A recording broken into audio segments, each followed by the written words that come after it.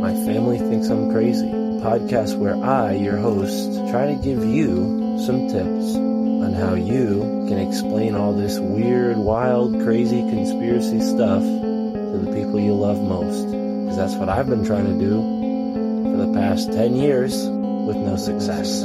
I've been telling everybody that our government is shady, but every time I do, my family thinks I'm crazy.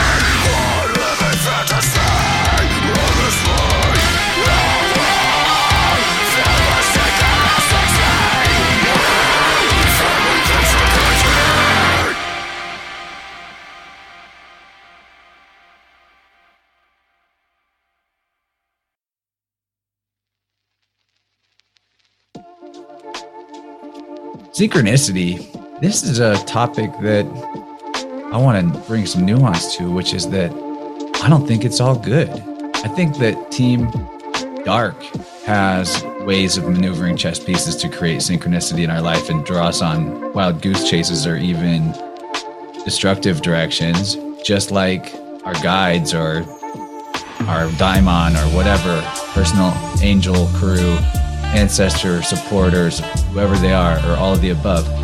They obviously line things up for us in a positive way and miracles happen, but how do we tell the difference?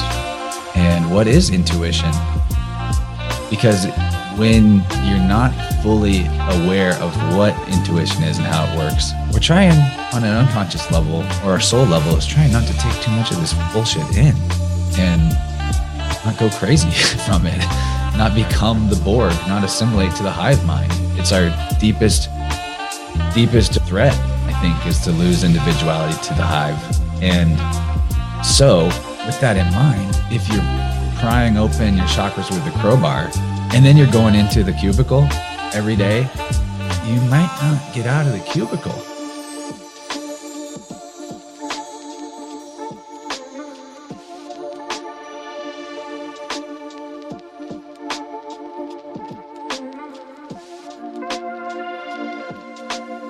If you go looking of the Templars and even other secret societies with initiation rites about kissing the asshole of a cat, why would this happen? And were cats not very important as a religious icon in ancient Egypt? Is the toxoplasmosis parasite known by the royal houses? They know that it doesn't affect their people the way it affects their slave race? Is it something that you have initiates do so that they're more... Because, okay, we need to back up. What's toxoplasmosis? Maybe not everyone knows about it. It is a parasite that causes reckless behavior and attraction to cats, among other problems. Yes, I mean, my friend Alex Stein, host of the Conspiracy Castle podcast, I think he definitely has toxoplasmosis. It's not true that the consensus reality is an illusion. What's an illusion is that you have any external control over it. You got one thing, and that is your vibe. Period. Frequency, vibration is what the universe is. Consensus dream are the waves and ripples and artistic expressions of us interpreting that frequency and vibration. But since all we have any agency over is our own frequency, our own vibration, our own coherence, that's also the only thing that can influence the external reality at all, which is a reflection of the inner. Like the alchemical statement that from the inward doth the outward roll, and in the inmost dwells the utmost soul. That's what we got to keep in mind. That's the secret.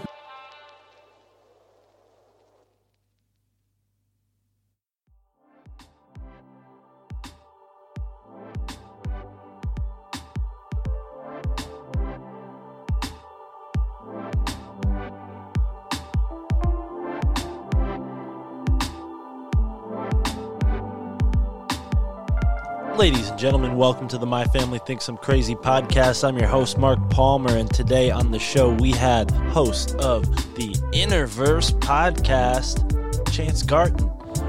I had initially found out about Chance through a friend, Lindsay Sharman, many months ago. She suggested him to me, and then, things happen, time moves on. I lost track of that tip, and then somewhere along the line a couple weeks ago, a friend of the show, listener of the show, emails me and says, hey, you gotta have Chance Garton on your podcast. He's an awesome dude. You and him are my synchro gurus, like I told him in the interview that you're about to listen to. I thought it was really perfect that Michael Wan and I had been talking about this exact idea that Chance brought up on the episode of Your Handbook for the Apocalypse, episode 3. Maybe we talked about it a little bit in episode 2. But yeah, it was really awesome that there was that synchronicity when we were both synchro gurus. Naturally, there's got to be a synchronicity. Well, yeah, that was that, and there's many more. It's been a couple days since I interviewed Chance. I apologize, not everything is fresh on my mind. I'm going to try to record these intros the day of, so everything's fresh on my mind. I just interviewed Michelle Gibson today, so be on the lookout for that interview coming soon. But today, back to the topic, Chance Garton.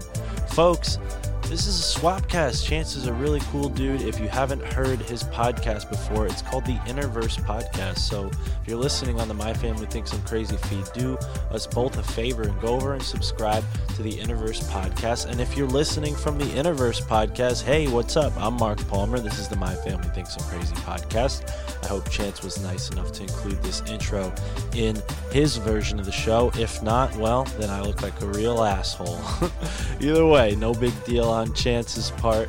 He is a great guy, and this conversation did not disappoint. Like I said, I hadn't heard of Chance other than the 2 tips there, working for Sam Tripoli, booking Tinfoil Hat, Zero, and now Conspiracies Only, a new Rockfin exclusive show with Sam Tripoli and some of the most deepest, darkest rabbit hole researchers. You can also find my show sort of adjacent to all that, but yeah, part and parcel to helping Sam with that is I get to meet a lot of really cool people, and then those people then suggest other cool people for me to get in touch with, and Chance is no different. Very cool guy. He's from Missouri. He's done a lot. He's very inspiring, someone I'm looking up to for sure, considering that he's gone and made podcasting his full-time job. I think that's really impressive and something I'm striving to do. It's not quite a full-time paying job right now, but it is my only job in the sense that all of the things I do to make money are in the realm of podcasting. So yeah, maybe besides a little bit of weed I sell here and there. Just kidding. But it is legal in the state of Connecticut. Anyways, sorry for that weird noise. So yeah, folks, all the more reason for you to come and support us on the Patreon so we can achieve a little bit of what Chance has already. I think his show's been going on since 2014, and we just hit our 1-year anniversary. So if you are hearing this for the first time, thank you. You're joining the podcast while we're rising. Our momentum is gaining. We just hit 113,000 downloads across the whole podcast. The average number of downloads is increasing every day. So thank you, folks, for listening to the show. I really appreciate you. And this episode's coming out on my birthday of all days. So happy birthday to me. I'm turning 27 years old, 27 years young. And I thought this episode was very appropriate to come out on my birthday because we talked about a lot of things that I find very interesting. And like I said, Chance is somebody who I consider now a role model. Everything he's done with his podcast is really cool, and I encourage you to check it out.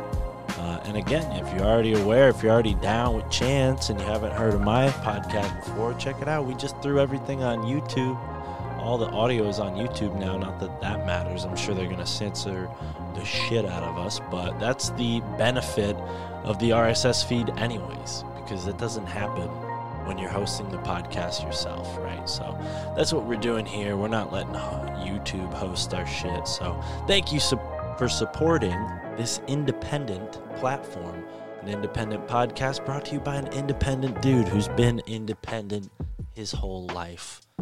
A black sheep, some would say. Someone who's a little bit on the fringe, a dweller of the strange and paranormal. Some would even say my family thinks I'm crazy, and it's really, really becoming less and less true because the world is becoming so crazy that I think that they'll eventually come around. But I gave up. I think I'm putting my energy on podcasting, and I think if they want to listen, they will listen. So if you are listening and you know me from outside of the podcast world, and you know me in my real life, hit me up. I'd love to find out if any of my friends or family are secretly listening to my podcast. Consider it a birthday gift. And yeah, if you do want to show us some love or show me some love for my birthday, sign up on the Patreon, patreon.com/MFTIC. Just follow us on Instagram. Instagram is just My Family Thinks I'm Crazy. We're on Rockfin, where I will be posting more and more premium content. I promise you will see more stuff there. And as well, we got a Telegram chat that is also very new. So join us on Telegram. The link is in the description, or you can just go to t.me/myfamilythinksimcrazychat. The t.me/myfamilythinksimcrazy is apparently a channel, so I screwed that up. But yeah, if you have trouble getting that link, just hit me up on Instagram. I'll send you the link, and let's build a little community there, folks. I'd love to be able to pool some research. We can crowdsource some research and work on some projects together. I certainly can't decipher this Hammonasset ley line alone. We talked a little bit about that with Chance, and we talked a little bit about it with Michelle Gibson. Probably mentioned it on a lot of podcasts because it's kind of been my pet projects, researching the Hammonasset line, and I think this podcast is facilitating all sorts of things that I never dreamed would come true, honestly. So turning 27, this is really profound. It means a lot to me. You know, I spent the last 10 to 11, 12 years of my life looking into these subjects to no avail, reading books, and really thinking, like, is this a wasted effort researching all these things? It really didn't dawn on me till recently that there was actually a benefit that I could bring to the world other than, you know, becoming an author or a teacher of some sort. And I think podcasting is really where I'm becoming more of myself and connecting with my higher self. And since that's happened for me, you know, everyone who listens to the show, I consider you guys a part of the family and a hero of mine for listening and supporting us. But, you know, I want to return the favor. So I hope that more and more this year, coming into our second year of the My Family Thinks I'm Crazy podcast, that we can be an inspiration to you in your life. And if you do feel inspired, get in touch with me. You can email me. You can hit us up at podinbox.com/MFTIC in all capital letters, and leave us a voicemail. And if you want, leave us a voice message, and we'll play it on the show. Just let me know if you don't want it played on the show. But if you don't say anything, I'm going to play it on the show. So leave us a message on podinbox.com/MFTIC. And if you just want to say something or say hi, let me know that you don't want it played on the show. But if it's super interesting, I might just play it on the Patreon. So sign up there, see what we got. All right, folks, thank you again for listening to the My Family Thinks I'm Crazy podcast. Enjoy this conversation with Chance Garton from the Innerverse podcast. Like I said, he just became a full-time podcaster, and one of the things that he alluded to towards the end of our conversation is his urge to get out and explore his landscape where he lives, the magic of the land, and even connect maybe with the ancestral spirits there.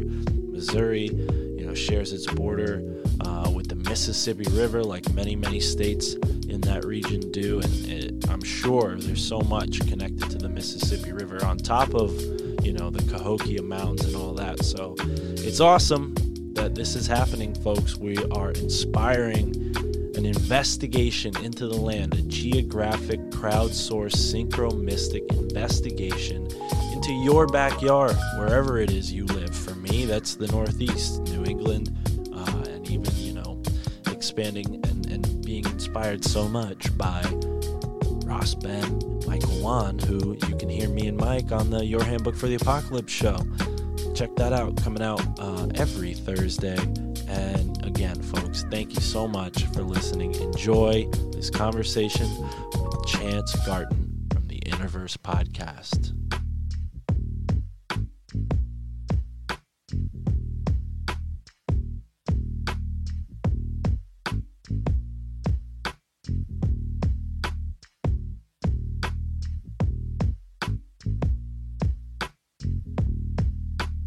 Ladies and gentlemen, welcome to the My Family Thinks I'm Crazy podcast. With me today is a legend. Someone told me that he is a fellow synchro guru. And when I heard that, I said, wow, we got to get him on the show as soon as possible. His name is Chance Garton. He's the host of the Interverse podcast. And they are, I think, episode 255 right now. Is that correct, Chance? It depends on how you count. But you're up there. You're up there. You're in the 200 and something. And I got to say, when I took a look at your RSS feed and took a look at your show and listened to a couple episodes, I was very impressed. I'm very surprised I hadn't heard of you before. Michael Wan and I, someone who you've had on your show, just started a new podcast together. And a fan of that show reached out and said, hey, you and Chance are my synchro gurus. I'm like, who is this guy, Chance? So without further ado, Chance, welcome to the show. How are you today, bro? Hey, I'm really good. I'm wondering who said that, but putting me on a pedestal next to Juan is, I don't know if I'm all that yet, but I definitely like to get into the synchro stuff. That dude is the hero for me. I look up to what he does, that whole wizard / artist / completely free model of the Aquarian positive aspects. Like, I'm all about Michael Wan, looking to have him back in November to do some calendar deconstruction and rhythms of nature reintegration. It's going to be cool. Yes, the 13 moon cycle. That's something that him and I have been talking about here and there. Well, let's go back. Speaking of time, when did this all begin for you, Chance? I mean, were you, like myself, a black sheep, kind of an outcast, interested in this stuff from an early age, or is this a more recent interest that's developed? This is, I think, around, actually, it was like the whole 2012 thing. Something changed in me, even on the 21st, that day. And maybe there was a bit of a build up to getting interested in occult things leading to that, but not so much. But after that 2012 year passed, 2013 really just brought in an entirely different me that was more the true me. I had some pretty amazing, expansive experiences where I kind of stepped into a lot of the things that I know now from a research perspective and an experience perspective. There was like this short-lived time in 2013 and into some of the beginning of 2014 where I was just intuitively on the same par as where I'm at now. And then I had to kind of, in that place, I had this vision of what I needed to be doing in the world, or what my purpose was and how fun that was going to be. But it required that I get into the dirt and do some building. And that's what I've been working on since 2015 is when I started the show. But I was definitely heavy into researching conspirituality in a more and more extreme progression every year since 2012. The podcast was originally, Interverse was originally about wanting to demo how really incredible artists who were following just their soul's purpose for being in the world and living from their creativity and off their creativity.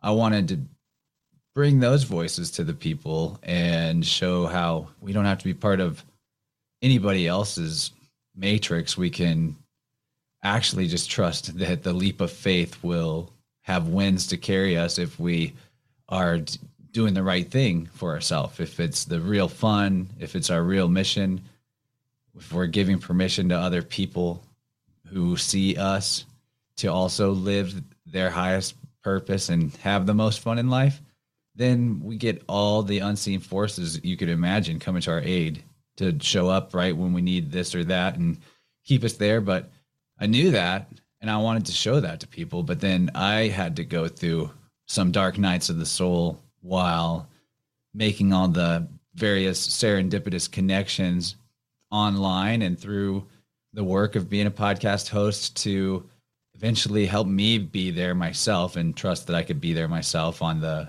fully supported off my own creativity thing. So that's been a big journey and so much learning. And now it's a bit of how there's these 7-year cycles or something, but I've circled back around to the point where I'm just living from the intuitive knowing, and the research side of my life is just kind of for fun. And it does give plenty of heaps of gravy to pile on to the intuitive stuff, the synchro stuff. I mean, to be able to notice all the connections and everything at all times is just super fun. It shows the whole fractality of life, but that's kind of where I'm at now. I'm just in it, man. I feel like there were these phases of getting my head above water, remembering who I am, what this whole dream is, and then sinking again, forgetting, and the wrong kind of sinking, right? But that was all definitely fuel for the growth, because sometimes if life was just comfortable, you know, if cooties didn't happen, maybe some of us would have just stayed asleep. Or if 9/11 didn't happen, maybe some of us would have just been like, you know, normie life is good enough. But it's not, and we have plenty of reasons to know why now. Yeah, for sure. Your story is resonating with me. 2012 was the year I graduated high school. So those 2 years before high school, you know, ending were significant. Getting into smoking weed, becoming the captain of my wrestling team. These kind of events in my life really, to me, facilitated my intuition. Did you have any components like that in your early days that maybe facilitated this intuitive sense that then carried you on through the following years? Absolutely. The Green Goddess was a big part of it. Right on. Discovering her was huge, because that substance, I think we're getting a little too carried away with it in society. And I don't mean that society doesn't need it and it isn't a healing tool, but it's like black, dark matter. I don't know how else to put it. It will just, if you don't all harness the fuel that's in that thing and all you do is just take it in, and the potency is just going up and up, it will actually just start dissolving things you don't want it to dissolve, in my opinion. So I experienced a little bit of that pendulum swing, but at the point where I really needed it and I was super locked into the left brain, I couldn't have enough cannabis to break through some of those mental blocks and barriers and get creativity sparked and flow state and relaxation and all those things that are so crucial to being in balance. So that was a big part of it.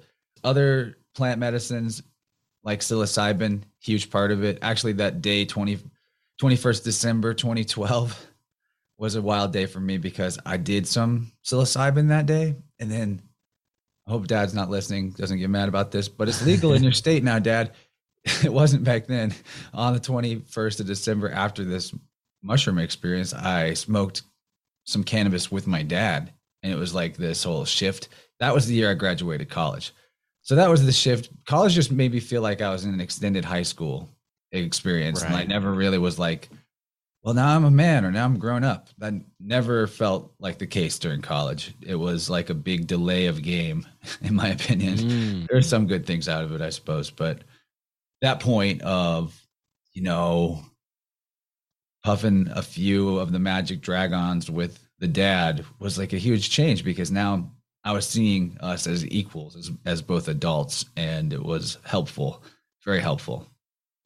Wow. Yeah, man. That's good to hear. I haven't had that moment with my dad. I think we've smoked like in the presence of one another possibly, but not like intentionally, because he He does grow and smoke, and I'm trying to blow up my dad's spot, but it is legal now here in my state as well. Not mushrooms, though.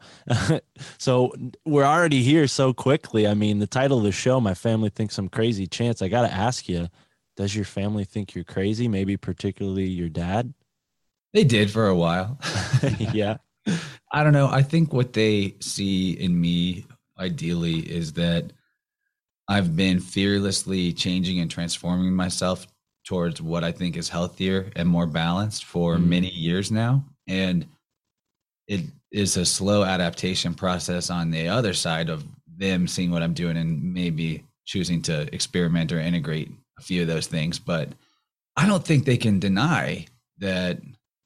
I don't think they could deny that I'm a whole different level than I was in that college phase of early adulthood. I mean, I'm definitely way more expanded person, way more driven, way more excited about life, way more positive. Now, does my family think I'm crazy? Yeah. I mean, we're talking about my dad. He thinks that I'm crazy for not wanting to take over the family business and have like a sure thing of an income stream. And I'm over here like, dude, you made your entire business from you doing whatever you wanted with no special education or anything. Like, okay, he's a treasure hunter. Actually, it's pretty sweet. He goes out and looks for Civil War relics with a metal detector, and he got internet famous for being really good at it, and then started getting sponsored by manufacturers of the equipment, and he sells it online now, and he has like a really lucrative. That's not even the business he wants me to take over. He wants to take over the one my mom has, but I think it's ironic that he is always giving me shit for not taking over the family stuff when his entire path was to like go blaze a trail through doing what he loved. I'm just like, do you not see why you're wrong about why I should stay in the safe box? Like, but I don't know. As parents age, I think they get more and more freaked out by the news and by this and that, and they just want what's best, and they lose sight of some things that maybe motivated them when they were more inspired at a different phase of life. Wow. Yeah. Thank you for saying that, because that's something I needed to hear. And the parallel of yourself and what you're doing and your father hunting physical treasure, it's kind of ironic that here you are exploring the innerverse for these jewels, and your father's out there literally trying to dig them up. Civil War relics, very cool. I mean, I've been noticing this topic come out of nowhere. Maybe we'll get back to your story a little bit later, because the Civil War era, I mean, come on, man, with the Tartaria stuff, that's just, I mean, doing this as long as you've been doing it, I'm sure you have a similar feeling to me. Like Tartaria just kind of came out of nowhere. Were you aware of it maybe before COVID? Because to me, it feels like the few months before COVID, boom, Tartaria just came out of nowhere. What are your thoughts on that? I think I've been looking at the material since maybe 2017. Okay, so I'm late to the game now. And that's totally fine. But it's like, you know, for someone like your father who's looking into the Civil War history from this kind of, and I don't want to speak for him, I don't know him, but most likely a more mainstream lens. It's so interesting that now in this time, our generation is looking at that same time period with so much more profound questions that are really shaking the foundation of the whole set of history that we've been taught in the traditional school system. Is that, you know, have you broached that idea with your father at all? The idea that maybe what he's looking at is not what he thinks it is? Only danced around it, like on my end, trying to data mine, but without crossing boundaries of belief too hard. Right. So in data mining from him has been very revealing, because I think that it just supports the idea that the whole Civil War story is completely different than what we're told. Like, and you know, I'm not one of those everything's Tartaria people. I think it's just become a catch-all word for the whole global civilization. But really, if humanity was more generally enlightened at some point in history, which it looks like we definitely were, maybe for most of the time, and this is just kind of a weird blip. We can talk about why the blip. I'm definitely game to talk about that. But the most likely thing would be that there wouldn't be a centralized single empire, but that everything was just the region you were in and the zone you were in, and that was the place and that was the culture. There wasn't even really a place. There wasn't the whole attachment to nouns, to person, place, thing. Everything was a flowing continuum of interconnected webs of communication and collaboration. That's what I would think that the old world would have been like. And yeah, you needed to name regions on a map and all that for cartography. And it's not like human beings didn't have names, but our association with those things would have been different if humanity was more enlightened. Because for me, part of the path of getting out of all these mind boxes that the cats have been jumping into all around us and getting trapped in, we need to not identify as things at all and stay in the process, because that's the flow state. But back to the Civil War stuff with my dad, he's like smart enough about it, researched enough about it on the local scene. We're in Southwest Missouri. He could probably be like a professor about Midwest Civil War lore. But a few interesting tangents about that would be, first, a lot of the things that he has found were in areas in contradiction to what the story or the narrative said you would find or where you'd find it. Mm. So he does this whole, I think he does psychic archaeology and just doesn't know it, but he'll go out into an area where he thinks that troops were moving or camping.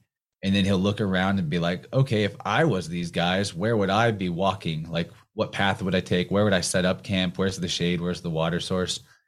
And to me, that's kind of like super intuitive move. You know, it's not fully based on just trying to look at a map and this is where X marks the spot.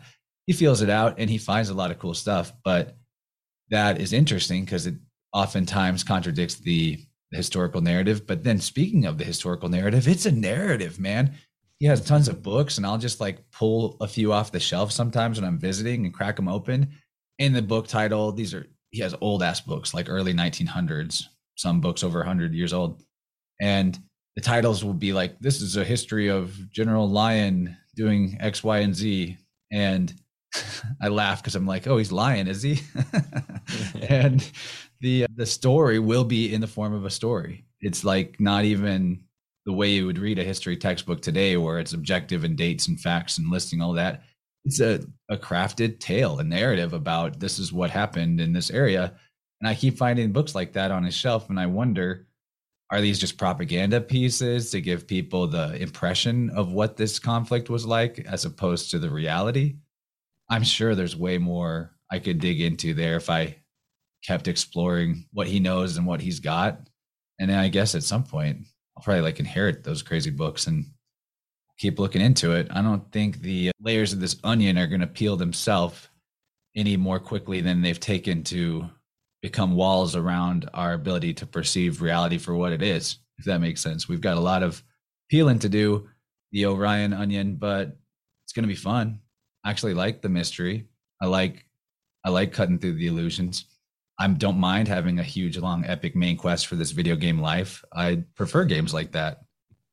Yeah, man. And now, all right, I'm going to write this down. We'll come back to video game and simulation. But before we stray too far, you know, talking about your father's intuitive archaeology, it just brings me right back to what I wanted to ask you about with synchronicity, because I think, you know, something Michael and I talked about, Michael Wan and I, deja vu being like a precursor for synchronicity.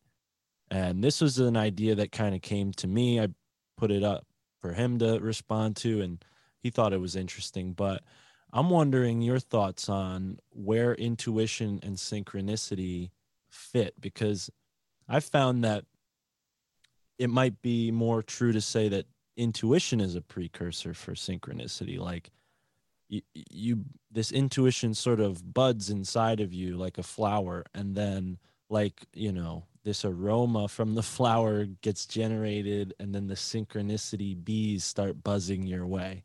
That's the way I've been seeing it lately. But would that be true for your experience? Oh man, the bees are just bzzz, all kinds of electricity right now. So here's my thoughts, man. I don't know about deja vu. That's a puzzle. it's so random for me that and jarring. A lot of times where I get the deja vu, oddly enough, it's in situations where I'm doing something that I don't really want to be doing for the rest of my life, but I've been doing too long. Like I would get way more deja vus when I was like at work doing my normie job than other times.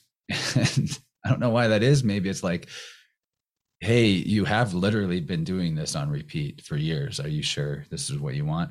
But synchronicity, this is a topic that I want to bring some nuance to, which is that I don't think it's all good.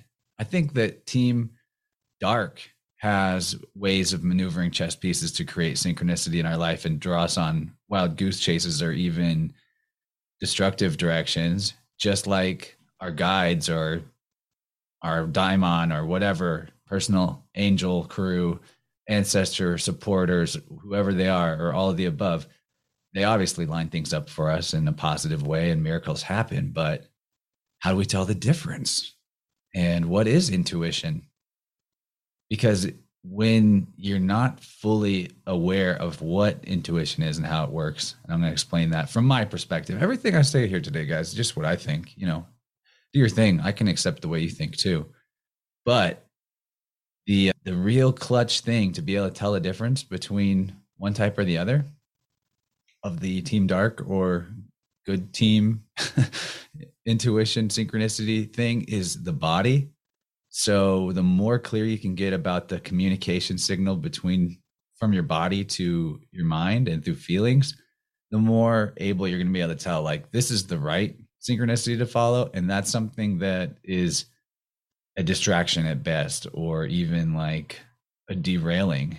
So, because and now here's the thing too, don't worry. Like if you get into a wild goose chase synchronicity path and you get derailed, you still end up finding things out about yourself that you needed to know. One of which is like how to not get derailed. There's this idea that comes from the book, The Neverending Story, which is that, this is my interpretation maybe, but that we have the power to make any wish come true in this life or this dream. But the real trick is to know what the right wish is. What do I really want? And because if you wish for something that's not really what you truly want, you'll get it. And when you get it, you will lose part of who you are to get it. Because what you wish for. Yeah. Super true. So how do you get into tune with what you really want and what the best wish is for you at the time? Definitely get into communication with the body. All of life is this network of feedback webs. This is my new phrase for it, feedback web, because cyberneticists have been telling us about feedback loops for a long time and programming that idea into our mind, because the way that they control humanity, just the same as they control machines, is with circular logic feedback loops. If you look, Juan pointed this out really well the other day during Lindsay Sharman's One Day of Brightness event, which is that if you look at false matrices, they always are, their existence is justified by self-referential circular logic. And it's basically like, because I said so at the end of the day. And nature doesn't work in that type of, they call it a feedback loop, but it's really like a line that returns to where it began. Just like that idea about if you keep walking forward on the globe, you'll eventually come back to where you stood. Has anyone tried that? I don't know. Is that real? But what the body is supposed to be, and it's a fractal of the whole cosmos, of course, is a feedback network, a feedback net, spider web. And every part of yourself should be in clear communication with every other part of yourself. And in having that channel open, then whatever needs to flow to change, to bring healing to something that's off or needs detoxified or whatever the case may be, wherever the static is, the appropriate parts of the body that can help with that are going to be right there ready to go, and everything's going to work itself out. But if your entire system is running on this CPU style, everything routed through the brain, and the brain's not even paying attention to what's being routed to it, the mind, instead of just a more holistic trust level communication on the feeling side, where you're really just tuning into feelings and not trying to figure them out so much as just going with the feelings that feel correct. This is key and clutch, and part of, I think, the hack to, other than obviously like extreme mindfulness of health and doing some on purpose, assisting your body to detox and getting into it, work with people who are like aura technicians, which I'm doing now myself with people to remove energetic blockages and tangles in the field on the electrical level. You do these type of things in conjunction with being super forthright about how you feel about things. Like, we've been trained by New Age, New Cage for many years now that just positive vibes only. And look, it's always the half truth with these things that are there to keep us down under the guise of being helpful. Yeah, you want to focus on what you really want and you want to stay positive for sure. But if you got something festering inside you and you're struggling with it and you just hold it, you don't express it, it doesn't even necessarily have to be to another person. One of my favorite people told me this the other day about venting into a voice message on the phone and then just listening back to the message, and the level of being able to, first, you got it out, and second, someone's hearing it and it's you that's hearing it, but you're now shifting from the person feeling stuck in that energy to the observer of that energy. Completely changes the whole game. Yes. So to get your inner communication network running again, this is part of the challenge of overcoming the age of cooties and all the other things going on right now and that have been afflicting us for a while, but it's super possible. And once you make the switch, when the flip is on and everything's talking to everything inside you and you're expressing everything that's inside you to the outside all the time, full time, it's like being invincible. I don't know how else to describe it. And that's where we all need to get to. And this is the real nature of the flow state and how you get into remembering who you really are, that this is all a dream, that everything is for your enlightenment or your entertainment or both, and stay there and never forget again. Because I think that's what we need to save the world, is to get there and never forget. Yes. And this idea of the observer that you bring up, I love that, man. Because to bring back the green goddess, every little hiccup in traffic that's pissed me off and caused me to go outside of my higher self and then just, go through that routine of F you, maybe this isn't true in Missouri, but on the East Coast up here in Connecticut, the traffic's pretty wild. So it gets like that. And it's always the green goddess cannabis that brings that feeling of reflection, where I look at my actions maybe 10 minutes before or even an hour the day before, and I think to myself, is that really how I want to conduct myself? And then I make a productive change mentally. And I think, using cannabis properly is something I haven't done. I've definitely overused it. So, now I'm considering a lot. I love so much of what you've said so far, because even though cannabis is a crutch in that way and a healing tool in that way, I can't lean on it as much as I have, because I might be going in circles, so to speak. Would you agree with that? Is that the kind of caution you nailed it you're prescribing earlier? Yeah, and I only say this because I've been there for a long time. I was a heavy user from the point of starting to really this year. Halfway through the year is when I started to it was tapering off for a while, but definitely this year I finally got to the point where it was I can take as much time off as feels right and then get back into it. So what you've come to realize once you've gone through a lot of healing, think about it like this, okay? There's a lot of nuance to get into here. But if you needed it to cross this vast sea of the unconscious and your boat was the green leaf floating on these tides of the deep waters of self, you get to the shore, all of a sudden you need to get off the boat, right?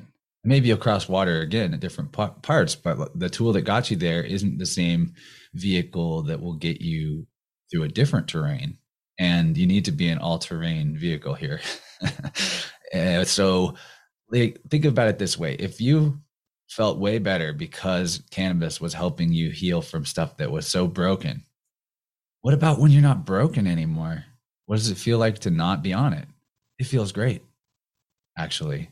So there's this cool new level you reach where it feels good to not be on cannabis as much as it used to feel good to be on it.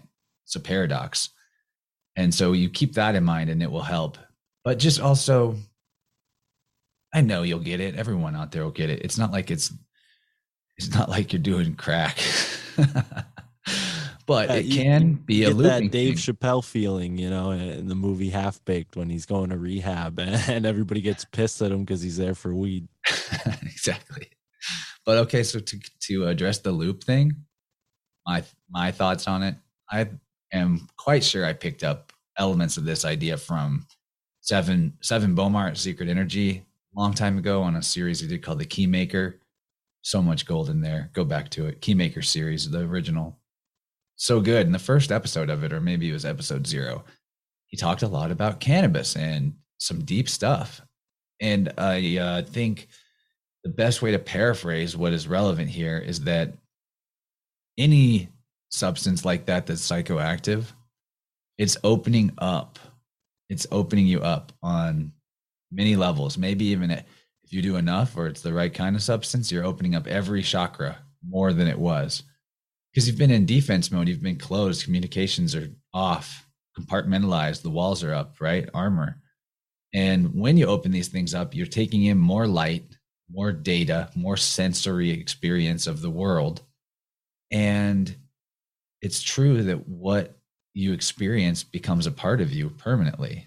And one of the reasons why we get so closed off when we're in a phase of life where we're doing something repetitively that we really don't like, or we wish we didn't have to do, we're closing ourselves off and distracting ourselves and kind of evacuating ourselves spiritually and going on autopilot through that stuff because we're trying on an unconscious level, or our soul level is trying not to take too much of this bullshit in and not go crazy from it, not become the Borg, not assimilate to the hive mind. It's our deepest threat, I think, is to lose individuality to the hive.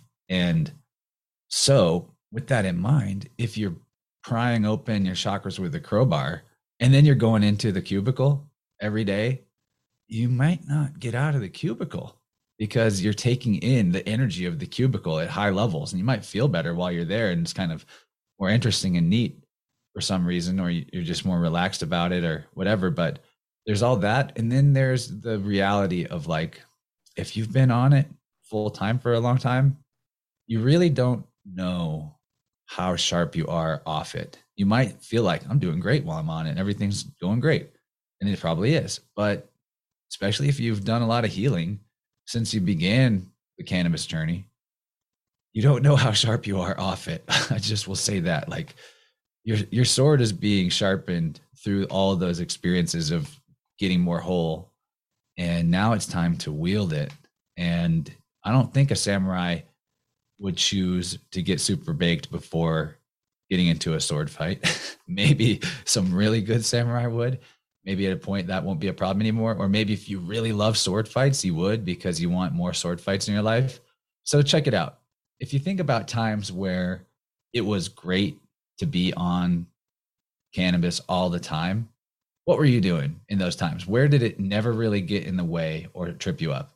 To answer that question for myself, I got into the music festival scene, and that was a big part of me discovering who I really was, and that creativity was my spiritual path, and I didn't need anyone else's.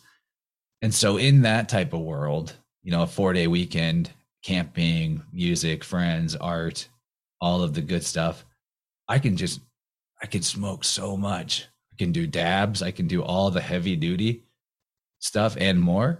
But then, like, if I bring that level of intake back into normie world, it's a problem. I can't do it. So my point is that if you're really funning then you can probably handle more of it. And it's good maybe too, because you're like, what you're opening up to and absorbing is love and what you love. So yeah, integrate that, bring it in. But there's also something to be said about being in those spaces of love while also really sharp. And so it's cool to have an on and an off and a balance. And I hope this conversation inspires that in some people who've felt the same way. George Carlin says something funny. He's like, there comes a point where it begins to suggest its own disuse. And if that is the case for you, go with it. It's totally safe. It's actually way easier to do that than to quit some other things that are actually addictive chemically. So that's my long ramble on it. And that's some of the stuff I've thought about that's helped me get to the point where I'm more balanced with it. Right.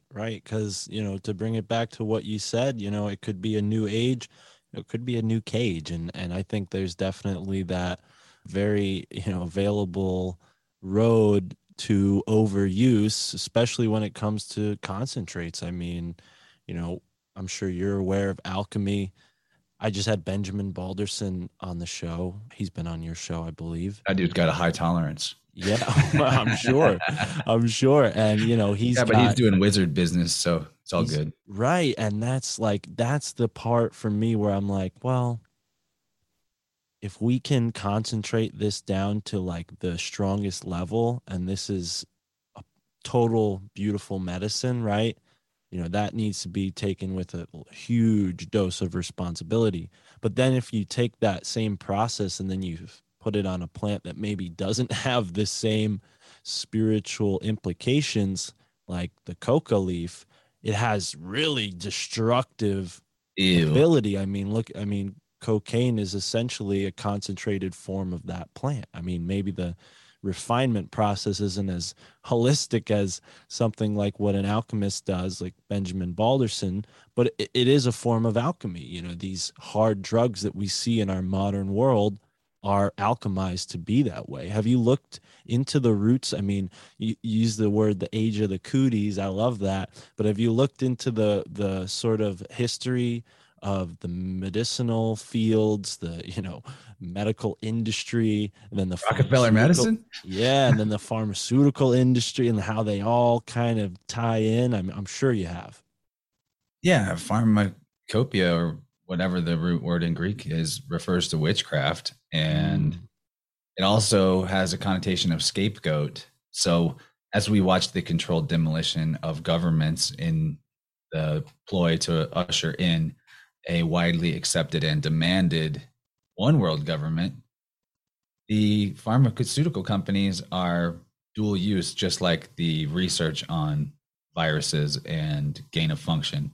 Dual use as in a commercial purpose and a military purpose. Commercial purpose is, of course, making money on all the cowpokes. That's my code word for the poison dart, because vacca means cow in Latin, VACCA. So herd immunity, cowpoke. Right. Making money on that cowpoke and making money on the health decline of everyone that took it as they now enter into the cardiac wards and other places that clottage can cause them to land. So there's that's the commercial use. And then military use is the restructuring of government that's going to inevitably follow once there's a lot less people in the world to resist it. And the thing that they didn't count on, I think, is that they're kind of eroding their support for a one world government by killing those people. I don't want people to die, but I know that some have and more will. And it's a harsh reality. And I don't think it needed to go this way. I think it wasn't true that we were overpopulating. We were just doing it wrong. And I think it's going to go better than most people that are aware of the conspiracies really think it would go. I think it's going to be all right. I share that same optimism with you. And I think it's because, and you can appreciate this with the many years of studying you've done, it's a matter of knowing, and they rely on our ignorance to a large degree. And as you really put it out there so eloquently, they're, killing off their own, what do we want to call them? I mean, they're human beings like you and me, but I tend to think that we all come here for different reasons. And some of our vessels, if you will, are filled with light bodies that are at this high frequency, and some are maybe like new to the game and are young souls, so to speak, and are more able to be pushed around by these nefarious Team Dark players who are aware of the actual laws of nature. Would you agree with this? Do you think that people are kind of, all in their own path, so to speak? I do. I kind of have, and this is another Seven Beaumont inspired idea. That guy's always full of good ideas. And that I heard it from him. I'm sure it's not anyone's original idea, because these things that come through the real gnosis, not pop culture, dogma, Gnosticism, but the inner knowing, the intuition, the body communication thing, they come to all of us that are in the flow state together at similar time for a reason. It's because this is all one life force energy. And when we're connected to the life force energy, it tells us what we all need to be on in our own way and version of it. So why is this happening? Why is cooties a thing? I mean, whatever you accept about it, I'm more convinced that viruses do exist, but only man-made. So kind of a middle ground approach to the terrain versus germ theory jam. I think they've been making viruses for a long time, like way before, like in previous resets, not a new thing at all. Just scrape some pus out of your farmyard animals and do some other nasty things to it. But right, so why is it happening? Seven brought up this idea of how there are billion-dollar corporations out there with incredible network infrastructure and all of this database management going on, massive layers of security, cybersecurity, and they will put out a prize, $100,000, $1 million, if you can crack our network and show us where our vulnerabilities are. And if you go far enough with that, we'll pay you. If you can really help us upgrade and update and seal the holes and the gaps. You see where I'm going with this? Because life is a giant net. It's a network. It's a net fun. If it's doing it right, it's not work, it's fun. It's a net fun. That's a new word. And when life is ready to expand into new kinds of fun, usually I think it goes through this process of hiring some hackers to come in and play the role of villain to expose to the rest of life where the holes are in the process, where the flaws are in the creative magic and manifestation. And that's the real process of evolution. Boom. Not a Darwinian thing. It's a spiritual thing. It was always a spiritual idea that then, like many other things that the sorceress, dark occultists do, they take an internal idea and externalize it and push it that way and make that the exoteric information while they retain the esoteric. So esoterically, all evolution is spiritual evolution. To the masses, it's all about your uncle was a monkey or whatever. So that's fun. But that's the whole move, is that right now, the things we're seeing happening, if we correctly debug this virus, this will never happen again, ever. I mean, new crazy shit will happen, but we'll be on other levels. Yeah, dude. Oh my goodness. I love this. This is bringing to mind what Brandon Thomas from the Expanding Reality podcast spoke to me about, this idea that life is a stage and some of us play the villain. And I love the way you put it. You know, these hackers come in and they figure out the holes in the reality, and then us who have kind of beforehand, maybe as Sam Tripoli likes to say, when we saw our parents having sex and said, yes, they're the ones, they're going to be my parents, and then incarnated into this form. I think it wasn't just based on like, oh yeah, my parents were banging that way and I loved it, so I that had nothing to do with it. I think it's funny Sam says that. I just saw him last night perform live, so it's off the top of my head here. But when it comes to this idea of reincarnation and pre-life consciousness, I think there's a large degree of that, exactly what you just described. And maybe there are people who come into this life, this 3D 4D reality, with the intention of, I'm going to play the bad guy, but that's in the grand scheme for the best. It's for the greater good, so to speak. It's a very powerful idea. And I think it's one of these ideas that can really free you from the black pills that, are being dispensed on podcasts unlike yours and mine, my friend, because I think what we've been, creating, you much longer than I have, is hope and optimism and what people are calling white pills. I don't like the idea that we're going to use conspiracy tenets and my pills are clear, bro. Yeah. Clear pill. Pill. Invisible pill. No pill at all.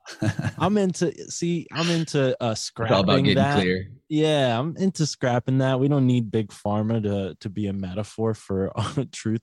So, but either way, that aside, you bring up the idea of like them scraping off some pus out of a farm animal. Disgusting. Don't like to talk about that stuff. But since we're here, past guest on the show, Andreas Sigzardis, who is like a Tartaria kind of dude. He's definitely one of the main researchers I've heard talk about it. I need to scope your catalog to poach some please. By all means, me and you are going to have some calendar some like Rolodex swapping for sure. I'm in. But so Andreas brought up this idea of a place called Hogs Bay typically refers to a type of biological warfare that was practiced in the 15th, 16th, 17th century, where they would take pigs, bring them to a place, and because pigs carry all these different bacterias and maybe viruses with them, I'm with you in the whole viruses are man-made. But this goes to show a practice in history where they were using pigs as biological warfare. To me, that's like, wow, okay, this goes way back. And to connect it all to Tartaria, I mean, it doesn't seem like what we have now is the pinnacle of technological innovation. If anything, we're working with the scraps of some advanced civilization that was here before these cataclysms that guys like Randall Carlson and Graham Hancock are writing a lot about. Is that where your mind goes when you look at the Tartaria stuff and this idea of an enlightened age, or would you consider it more of like a 5D Shambhala, super heady in a different vibration? No, dude, it's right here. Right. This is it. The more clear you get about where you really are, the more magical things get, and there's more, you detect the vibration more, no doubt. There's a point where you feel the vibe, and if you start following it, it takes you everywhere. That's where I'm at, but it's also not another place. It's not somewhere to escape to. It's all about realizing that heaven and earth are the same thing. It's all one thing. And it's all perspective that keeps you separated, or lack of communication, if you go back to that metaphor. So you were talking about the using pigs as biological weapons. Just made me think of Monty Python and the Holy Grail, where they're launching cows at the French over the walls. Yeah. Okay, so anyway, there's that. I think there's a real thread here to get into. It's hard for me because I'm still piecing this together, and a lot of it is pretty much largely thanks to my good friends over at the Weaving Spiders Welcome podcast, where I, as regularly as possible, co-host with them on Saturday nights. Check out that channel if you want the real synchro gravy. There's nothing like it. They're the real web weavers. I'm telling you, they need more exposure. So good. And one of the spiders, a recent addition to our crew, guy named Slick Dissident. Well, at least that's his YouTube handle, Slick Dissident. He was a recent guest on my show too. We didn't get into this much on our conversation, but we're about to do more on it. But he is into this entire idea of toxoplasmosis and other forms of parasites being at the root of why humanity's in this vibrational dissonance between and confused about like how to best care for themselves and having trouble with it. Interesting.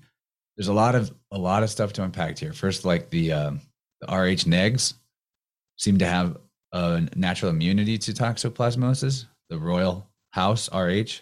Yeah. Past guest on my show, Brad Olson, claims that his family's Rh negative. I'm Rh neg. Yeah, okay. So here we go. We got another lizard person. But not all lizard people are bad, folks. Let's remember, they come in all shapes and sizes. Have some. I'm a regular respect for person, chance. though. I have no lizardness. I'm like super hot blooded, actually. I can project so much heat out of my body. Is that not right? For Keep lizard? going. I don't want to derail you. 'Cause that's not. You offended me by calling me a lizard. Oh man, I mean it with love. I mean, I'm just kidding, dude. Yeah. So let's get further into this cat gravy, and I mean literally cat gravy, because where is the seat of this evil empire? Empire. Being the number 13. Pyre, the fire, the men of fire, the pyramid, the pirates, the masons, the skull and bones. Where's the epicenter of this? Vatican, right? But what is the name of the church? Catholic? Okay, now here comes where the weirdness comes in big. All right. And stay with me, everyone. There's really something to this. We just need to figure it out. This is cutting edge. Cat hole lick. Catholic.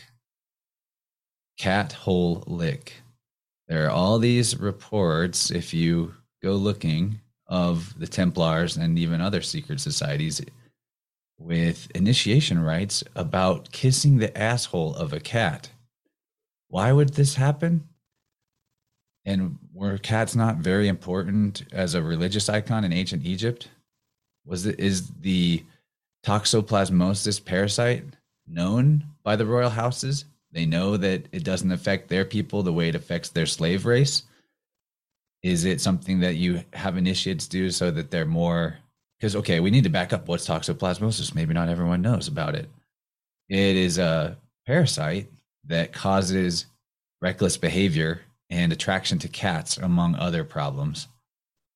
Actually, every mammal that we care for in like a livestock or a pet way, they've all got a schedule of how to deal with parasites, how to remove parasites, how to protect from parasites. What about you, though? Anyone ever taking and keeping an eye out for you and parasites, yo?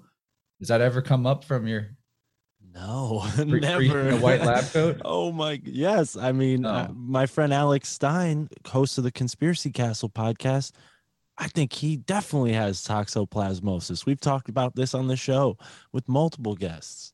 So what's the people call it the predator class, but what are the royal houses really? Parasites on the earth, man. They are. Who controls the governments? The politics, many ticks, blood-sucking, nasty insects, right? So You're anyway, breaking it all down. I love it. No, and you know what else you're bringing to mind?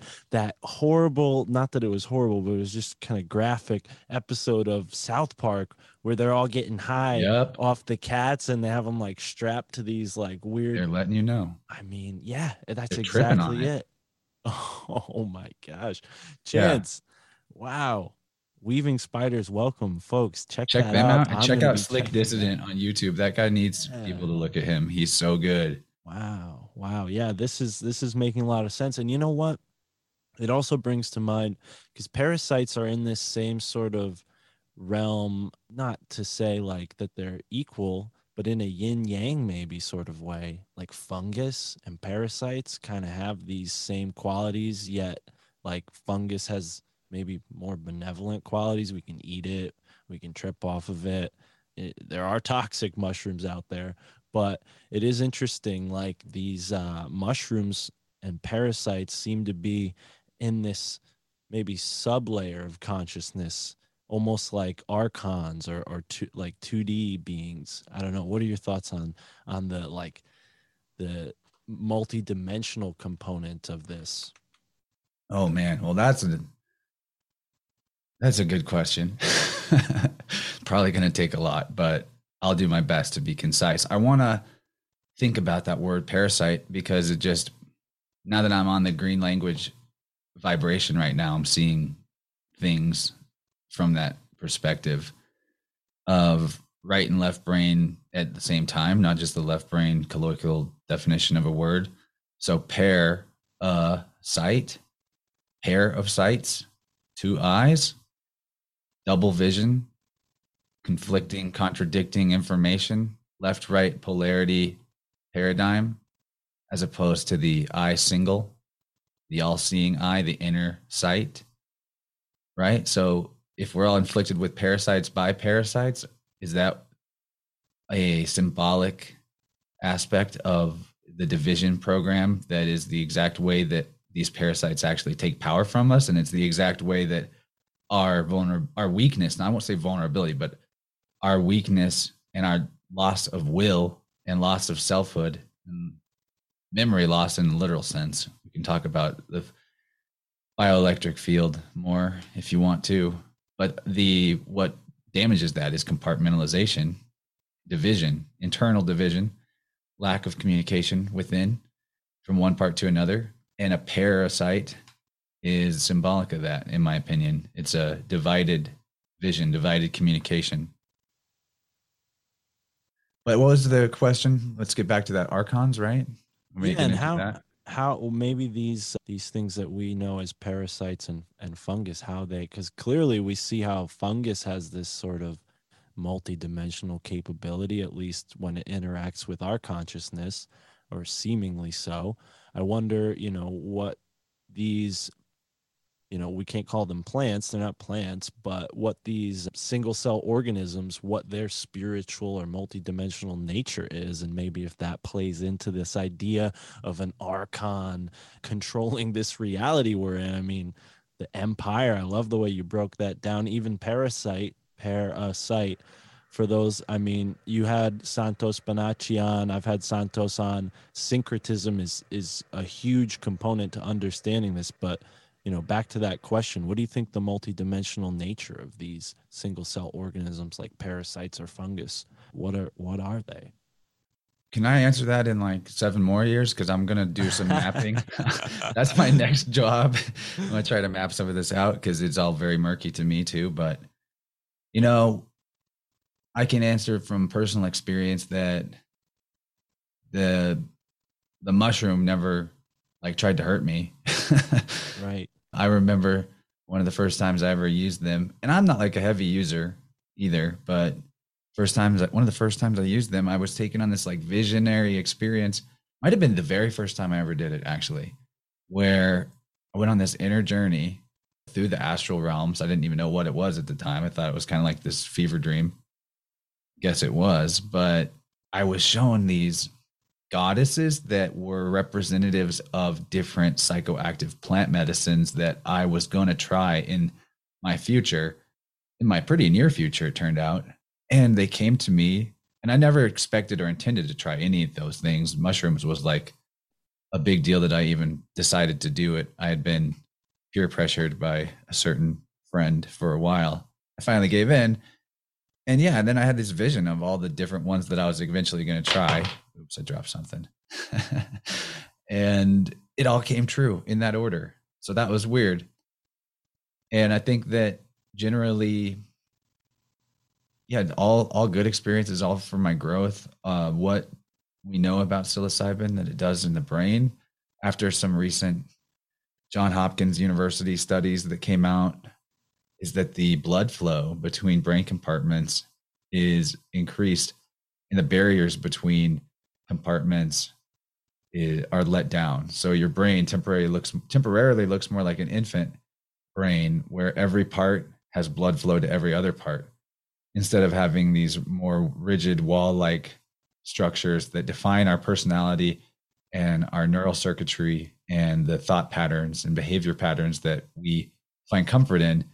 They're literally like grooves in the record of our gray matter, that these trenches, the flow of our life force energy or blood doesn't cross over these trenches. It just sinks into them or is blocked by them, so to speak.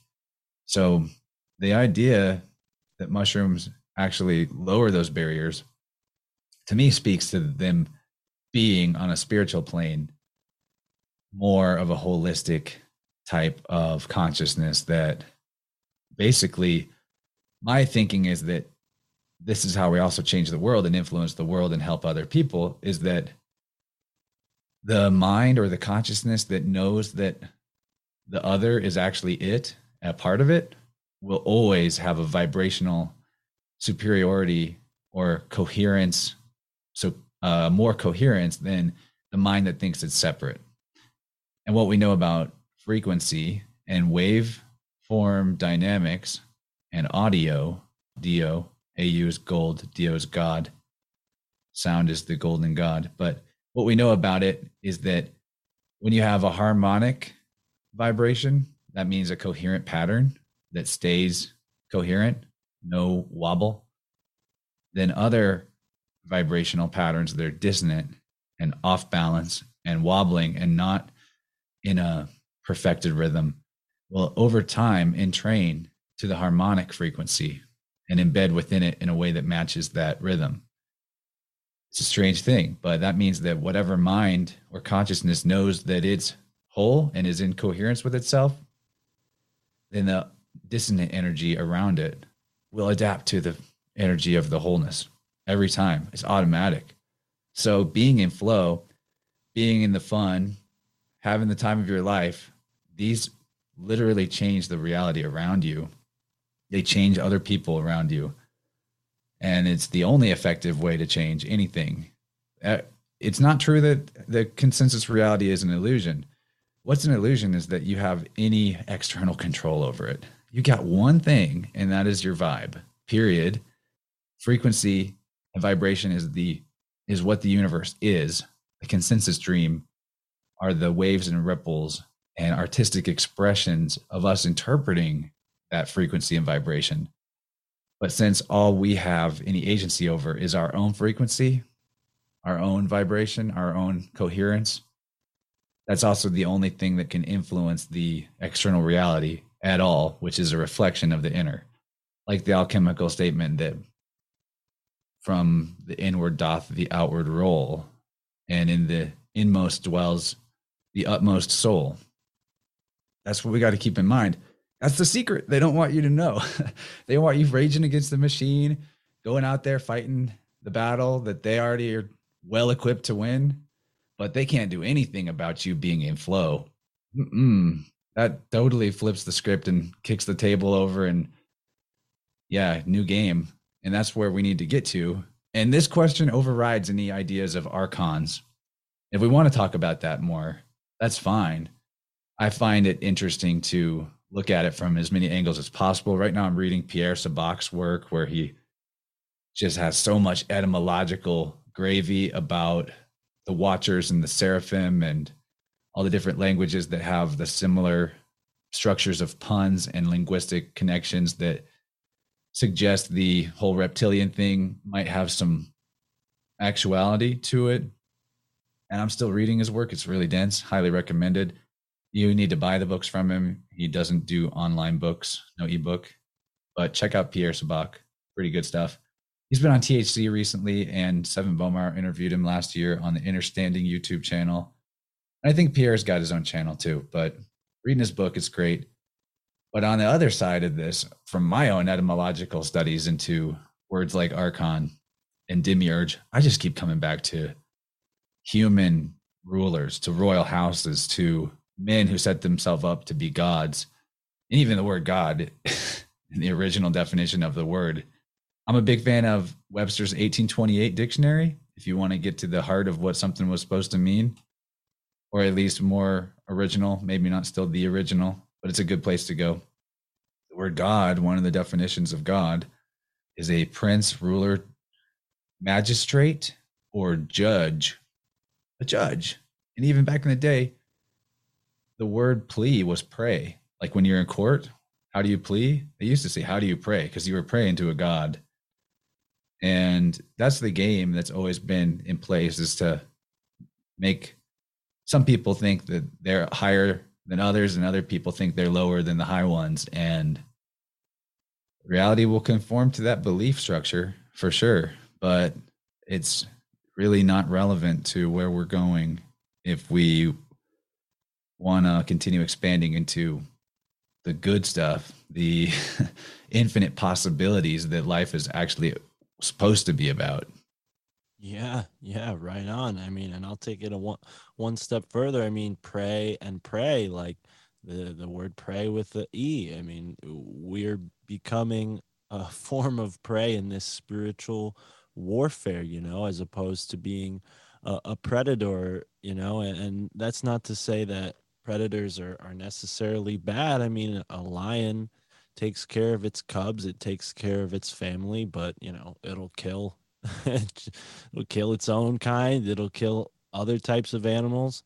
Humans are no different in a lot of ways, but I think this idea of spiritual warfare, it's like we're born into this reality or this perception with the cards stacked against us, and then when you realize that the cards are like super light and you can just push them off and start your own game, things become totally different, because essentially we're all magicians. We can all create our own reality, but these folks who've gotten ahead of it all, the ever-present they, have just created a sort of culture through which their magic works best on us. And then by the time we figure it out, most of us, it's too late. Would you agree with that last statement there? Oh yeah, it's through the language, it's through the ritual. This is why when you get into the researching the occult, everything is just correspondences, correlations, and connections, because the spellcraft was always about sympathetic magic, get people to act out certain beliefs in certain archetypes, and then their internal zodiac, where those archetypes live in realness on the inside, then those internal archetypes will play the role that they've been programmed with, and things and strange forces and bad ideas will channel themselves through you until you get into communication with that inner zodiac and start figuring out what these characters have been up to, and realize that you're not at archetypes, archons. This is, I think, where there's a lot of confusion. You're not at the mercy of the archons. You're not at the mercy of the archetypes or your chakras or the organs. These aren't things to get free of, to eliminate. These are just parts of the multifaceted, multi-faced, super divine God in birthing inside the cosmic egg womb matrix that is this dream. And you have infinite faces, and each one has infinite possibilities. You can look at it that way, and that we influence the archetypes / archons through our conversation with them, through our dialogue, dia logos, two logoses, the innate spirit that we're in communication with, and that is a reflection of what we truly are in our wholeness and totality. And then our ego self, or the character that we play in this particular go round, they have a dialogue. Both need the other to exist. Consciousness requires a contrarium. Otherwise, who's going to see you? If a bear shits in the woods, does it even matter? So we get into this inner communication, this dialogue. We change the archons / archetypes. We influence the way that they play out in the external world. They go from being, tyrannical masters to the miraculous angels that show up on our path right when we needed them to for the next stage of our expansion. Yeah. Wow. I've got a lot of studying to do, man. I've been taking notes over here. I'm wondering, in the age of cooties, as you put it, I love that. It feels like, more and more people have created podcasts. It seems to be like a trend in the last 2 years, which is great for us, brings more people to shows like yours and Tinfoil Hat. But, given that not everyone can start a podcast, I found huge personal growth through doing it. So I don't want anyone to hesitate. If you think it's the right thing to do, go for it by all means. But realistically, not everyone's going to have the compunction or what it takes to do a podcast for more than a year. do you think there are other ways that folks can sort of do what I think a lot of people achieve with a podcast, which is like an actualization of self? I mean, that's at least how I've described it. Do you think that, you have some solutions? I mean, I don't want to put too much pressure on you, but I like to end the show with some solutions. And dude, you've given us so much advice already. I'm wondering, for the folks out there who might be in a position like, oh, this, cowpoke's really stressing me out. I might lose my job. I don't know what I'm going to do. Do you have any advice or solutions for the folks out there in that position? Well, I'm really sure that it always is coming back. Like, this is a newer realization for me. That's why I'm hammering it so much today. But communication is the thing, dude. Right. So that's why podcasting has been so beneficial to you and to me, is because we get to have this communication, long form communication, extended contact, continually developing into whatever direction feels most interesting. But not everyone's going to have the aptitude or like desire to be the one on stage. That's so all good. Makes total sense. But division is the weapon of the Dark Lord. Sauron's always trying to divide everybody. So find a community. And this is my advice to podcast hosts too. Find a community. Don't just do this where, you have contact with the audience, but it's all in these one-on-one things. Get your audience in contact with your audience. That has been the real key for me in expanding this year, is that I made a Telegram group and it just exploded instantly. And now there's just this super lit nonstop. It's like if you had a good live chat going on a stream, but it never ended. And you see just a lot more, just constant uplift. The people talking to each other, realizing that they're not the only ones. Finding out, oh, wow, we actually live in the same state. Oh, wow, we could meet up. And it's just going to grow from there. So I think a key would be find the others if you haven't already. And if you think you have, then just lean into that, see how that goes. And I do think you need to get off of the Zuckergram, Fedbook type social medias. Get on to Telegram. I think that's the best one right now, because the only functionality is really communicating with each other. A group chat or a channel that updates for your content, or one-on-one or smaller group chats. What I think is cool is when a topic gets going and then the people who are really into it go and make a subgroup that's just them, where they go further. And now you've got an archive and you can use some functionality like pinning messages to like keep track of important stuff. And you have an archive of this dialogue, or maybe not a dialogue, maybe it's a trialogue or a hexalog, depending on how many people are in the small group, that also holds onto your research like notes. And you're all sharing links, and there's no censors. There's literally no advertisement other than people, plugging their own stuff shamelessly, which I'm guilty of all over the place in various groups. But it's a different thing. There's not this whole like profile picture posturing. I mean, maybe in some parts of Telegram there is, but if you find the right groups and the right people, you're really just in for communication, even if you're kind of shy about it and you just watch. But get in there and talk. Get in there, express yourself.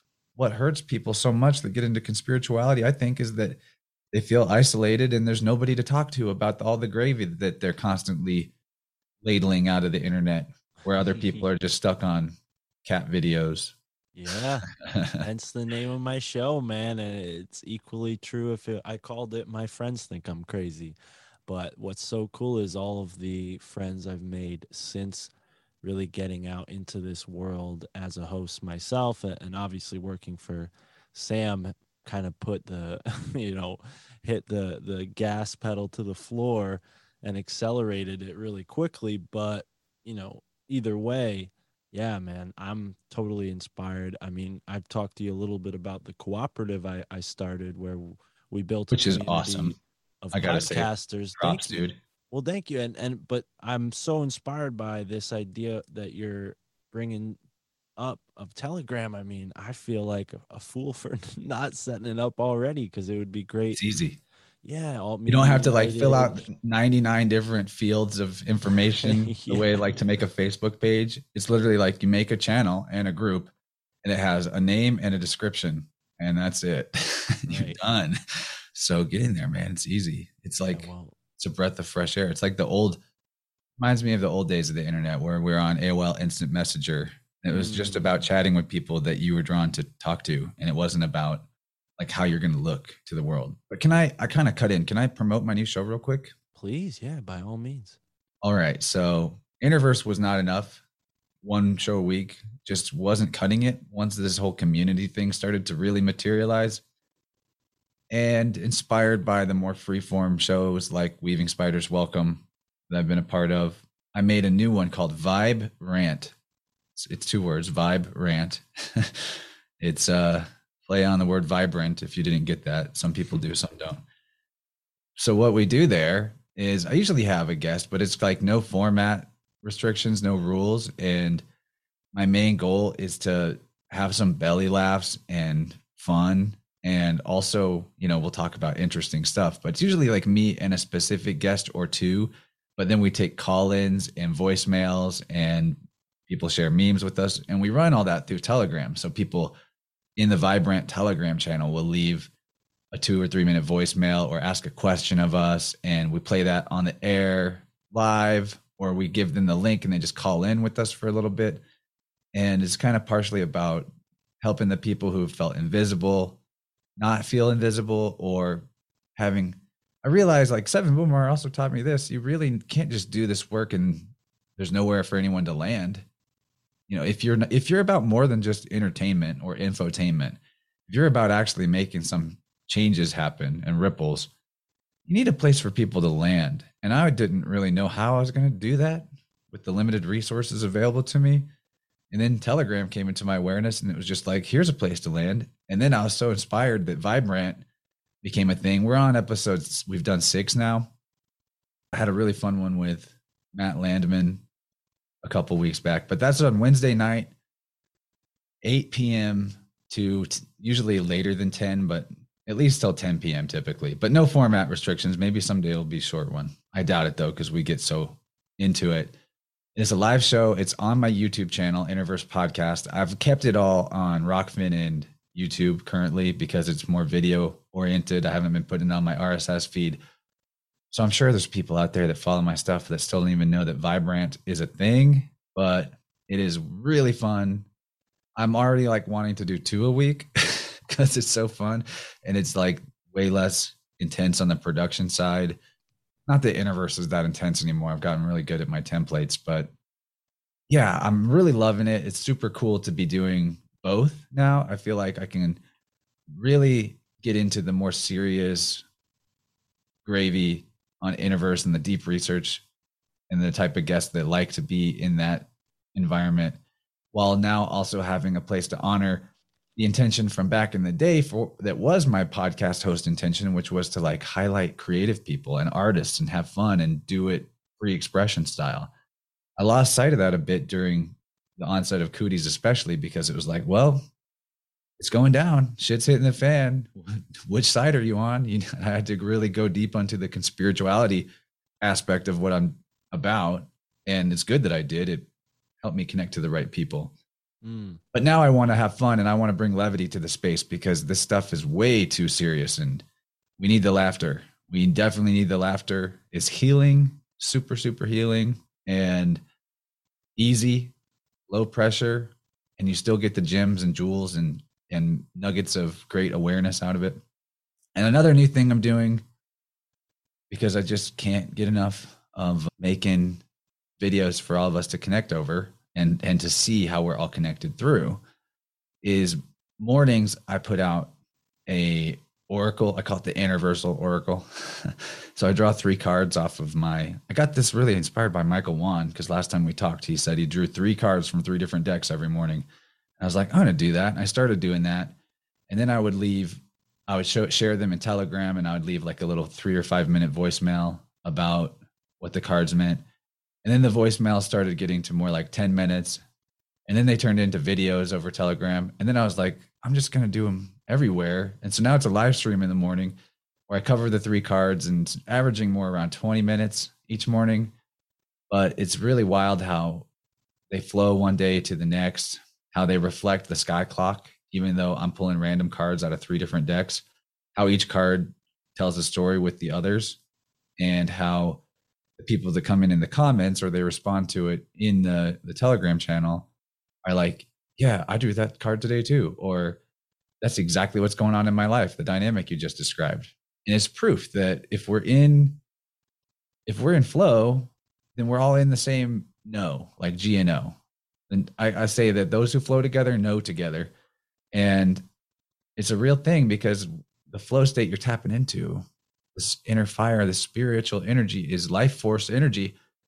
And life is one. That's the thing that there is one of. It's one life force energy, all interconnected in a web.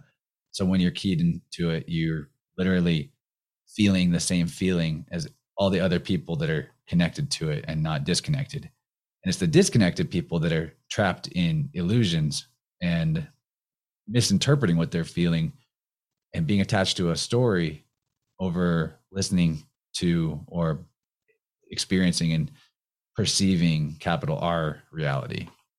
Now, if we can get into that a little bit, because I remember you said towards the beginning of our conversation something about you prefer to call it perception versus reality. Is there a stipulation there that you can expand on? Well, maybe I'm paraphrasing, but you said something that made me remember that. Maybe I'm just having a stoner moment right now. No, it's okay. It's good to address. I mean, it's a paradox worth addressing, which is that we all have our own perspective on truth.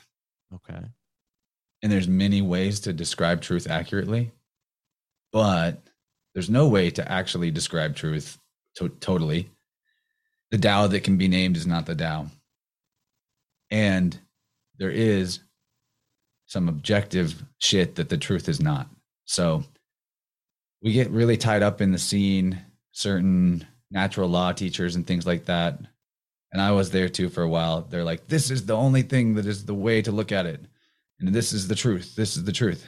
But actually, you could come up with a whole cartoon storyline that was still containing as much truth as the deep hermetic philosophy teachers. And you'd still be equally right with that description. And it might even be more fun and colorful. Now, I do not agree with moral relativism. There are things that are wrong and they're wrong, and that's what they are. And that part of circumnavigating the infinity of truth is really only achieved by ruling out that which it is not. So reality is a perspective thing, and there's a bunch of different perspectives that are equally valid. And then there's some shit that is just flat out wrong. And so it's both. And my thing about like, what's the shift to 5D or quantum or whatever, if there is such a shift occurring, it is because we are demolishing the Masonic pillars, the Joachim and Boaz, the good guys and the bad guys. And we're moving from a true false type of test in the university into a multiple choice. And the reason this is empowering is because my friend says the rules of improv are yes and no but.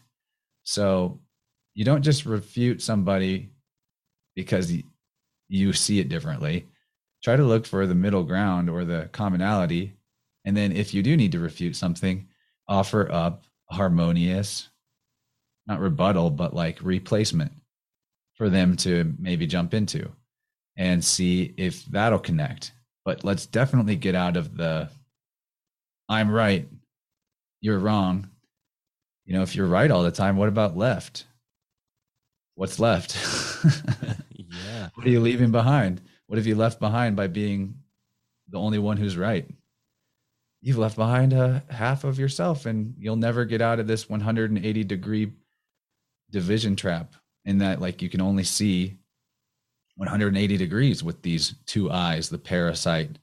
But if you get into your inner eye, your inner sight, just like someone who's practiced meditating can tell you things about the room that they're in with their eyes closed while they're in the state, I personally know this for a fact. Like sometimes when meditating, I can see the whole room in 360 degrees with my eyes closed. It's not the same as seeing with the pair of sight, but it's possible. Blind sight is a thing. Look into blind sight, training kids to see while blindfolded, all very real. And I think we do need to drop the whole divide and conquer Masonic pillar structure and get into a more inclusive form of reality. And I don't mean that in the way that the lefties mean it. I like to take the James Evan Pilato from Media Monarchy, his running joke that the Democrats are Pepsis and Republicans are Coke. So if you ever hear me talk about Pepsis and Cokes, that's what I'm talking about. Love it. Need to laugh about it.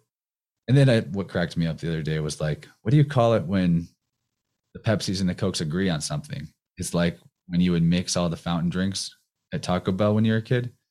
They called it a suicide where I'm from. You mix all the soda.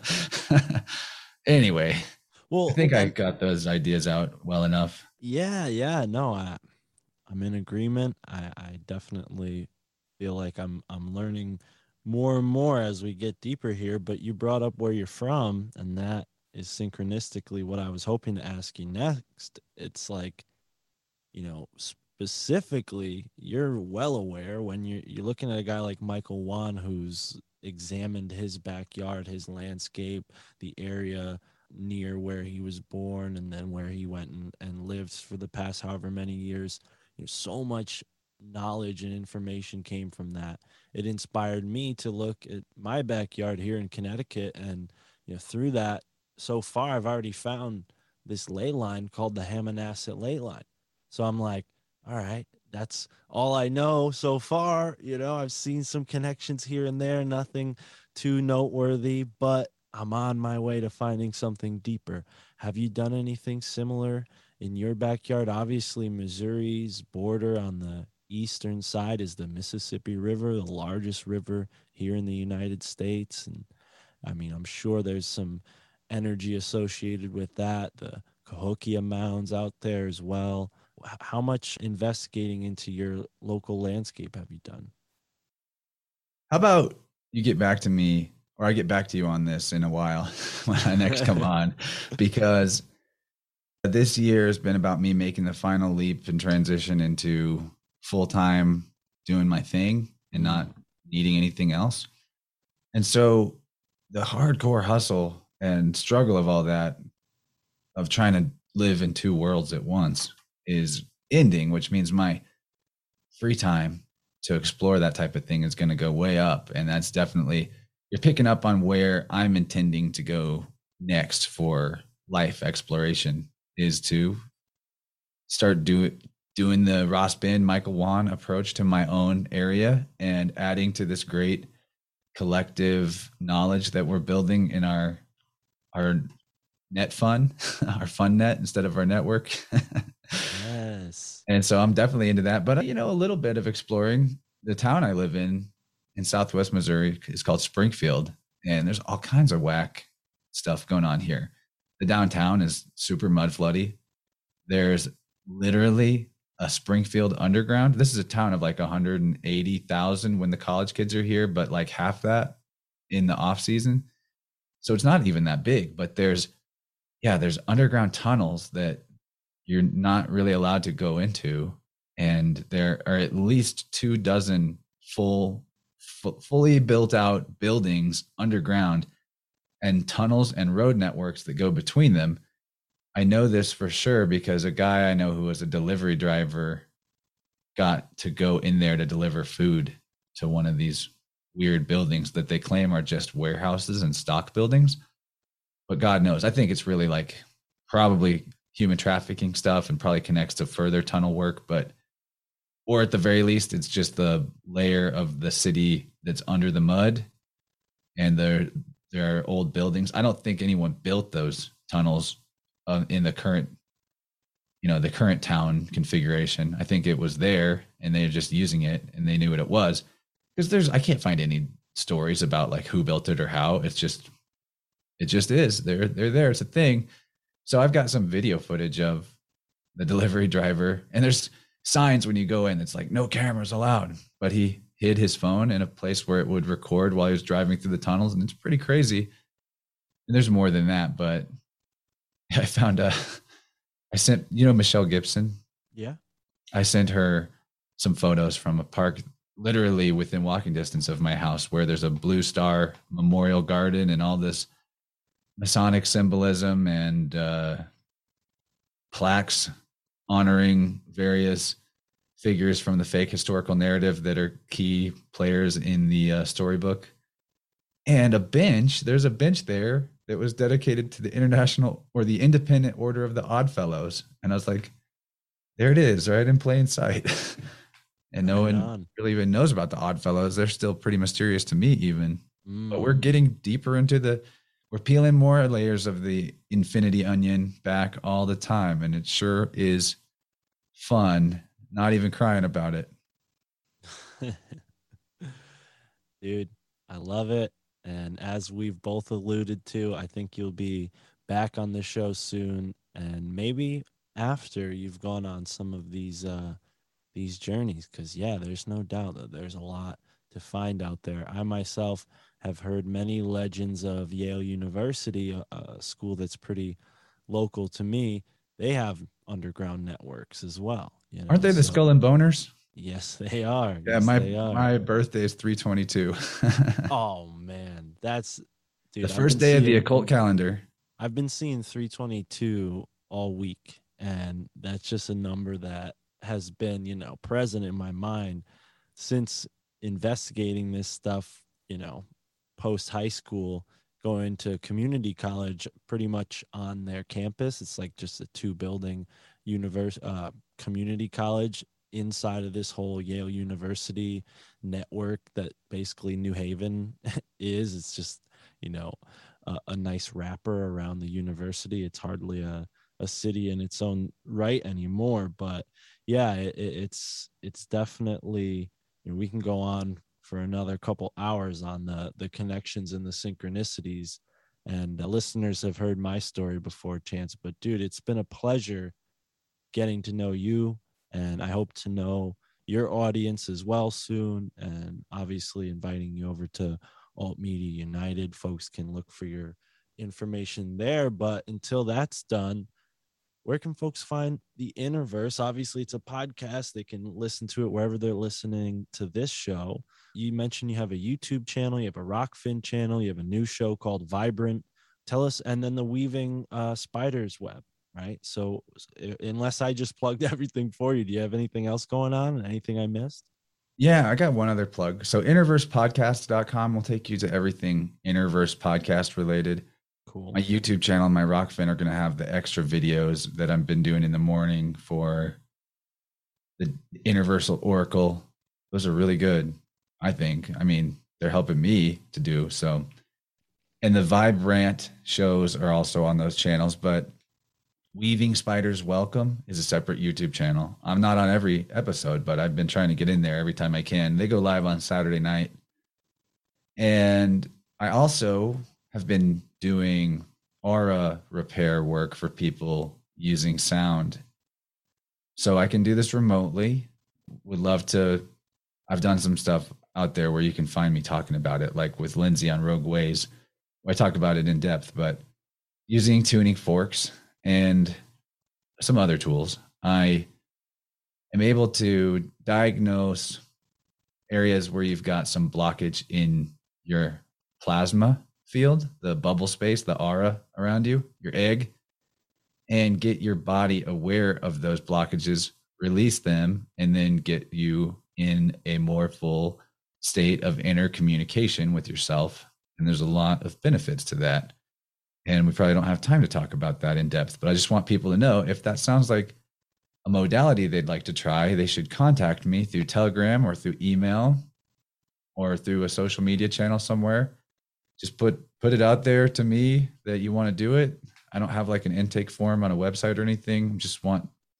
Really just want the people that are invested in making some changes to come check it out with me. And I'd love to do a session.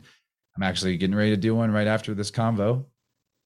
And it's great. So I wanted to plug that because it's part of what's also helping me not need other forms of jobbery. Job, Book of Job. So there's that, and innerversepodcast.com for the history of my show. And you can get the extended episodes, the 2-hour versions on Patreon or Rockfin if you join one of those platforms. Right on. Yeah. And thank you. This has been super fun. I loved it. Really good flow. Dude. Yes. And I expected it. I read that really nice message from, I think his name was Jeremy, but I hope I'm not misremembering that. I'll get it right in the intro or the outro. But yeah, man, as soon as I sussed out your show, I was like, okay, this is going to be great. And dude, I'm excited to work with you more in the future. And thank you so much for sharing your time with us. And the aura repair, I got to definitely talk to you a little bit about that off the air. So don't go anywhere. Folks, thank you so much for listening to the My Family Thinks I'm Crazy podcast. Support Chance, show him some love. And if you're on Rockfin, you can get our premium content, both of us. So just go over to Rockfin. There we go. Rockfin's making it happen. And yeah, it's really on the blockchain, but you know what? It's a new community and I'm rocking with it. So take it easy, folks. Thanks for listening and enjoy the moment.